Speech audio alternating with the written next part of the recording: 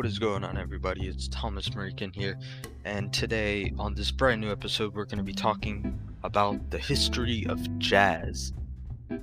Jazz is a music genre that originated in the African American communities of New Orleans, United States, in the late 19th and early 20th centuries, with its roots in blues and ragtime.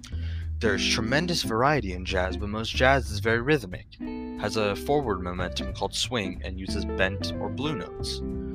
When African Americans began moving north to escape Jim Crow laws in the South, the music evolved with their ever-changing circumstances. To them, traditional blues was a reminder of times they didn't want to forget. Jazz musicians like to play their songs with their own distinct styles, so you might listen to a dozen different jazz recordings of the same song, but each song will sound different. Jazz developed in the United States in the very early part of the 20th century.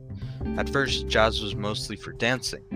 In later years, people would sit and listen to it. After the first recordings of jazz were made in 1917, the music spread widely and developed rapidly. The evolution of jazz was led by a series of brilliant musicians such as Louis Armstrong, Duke Ellington, Charlie Parker, and Miles Davis.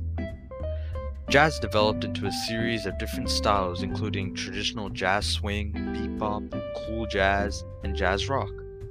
At the same time, jazz spread from the United States to many parts of the world, and today jazz musicians and jazz festivals can be found in dozens of nations.